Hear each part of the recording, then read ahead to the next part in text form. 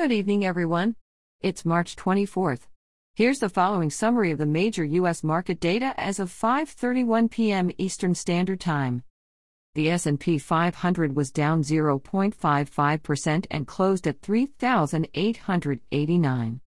The Dow Jones was down 0.01% and closed at 32,420. And the Nasdaq was down 2.01% and closed at 12,962. Turning to commodities, gold is up 0.48% and is currently trading at $1,733. Oil is up 5.37% and is currently trading at $60.86. And crypto Bitcoin is down 1.49% and is currently trading at $54,263. On the currency markets, the euro is up 0.30% and is currently trading at $1.1820.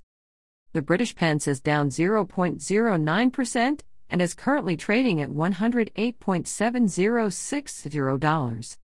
And finally, the Japanese yen is up 0.73% and is currently trading at 54,263 yen and 18 sen.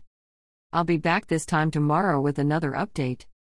This podcast was produced using AutoGen podcast technology from Classic Studios.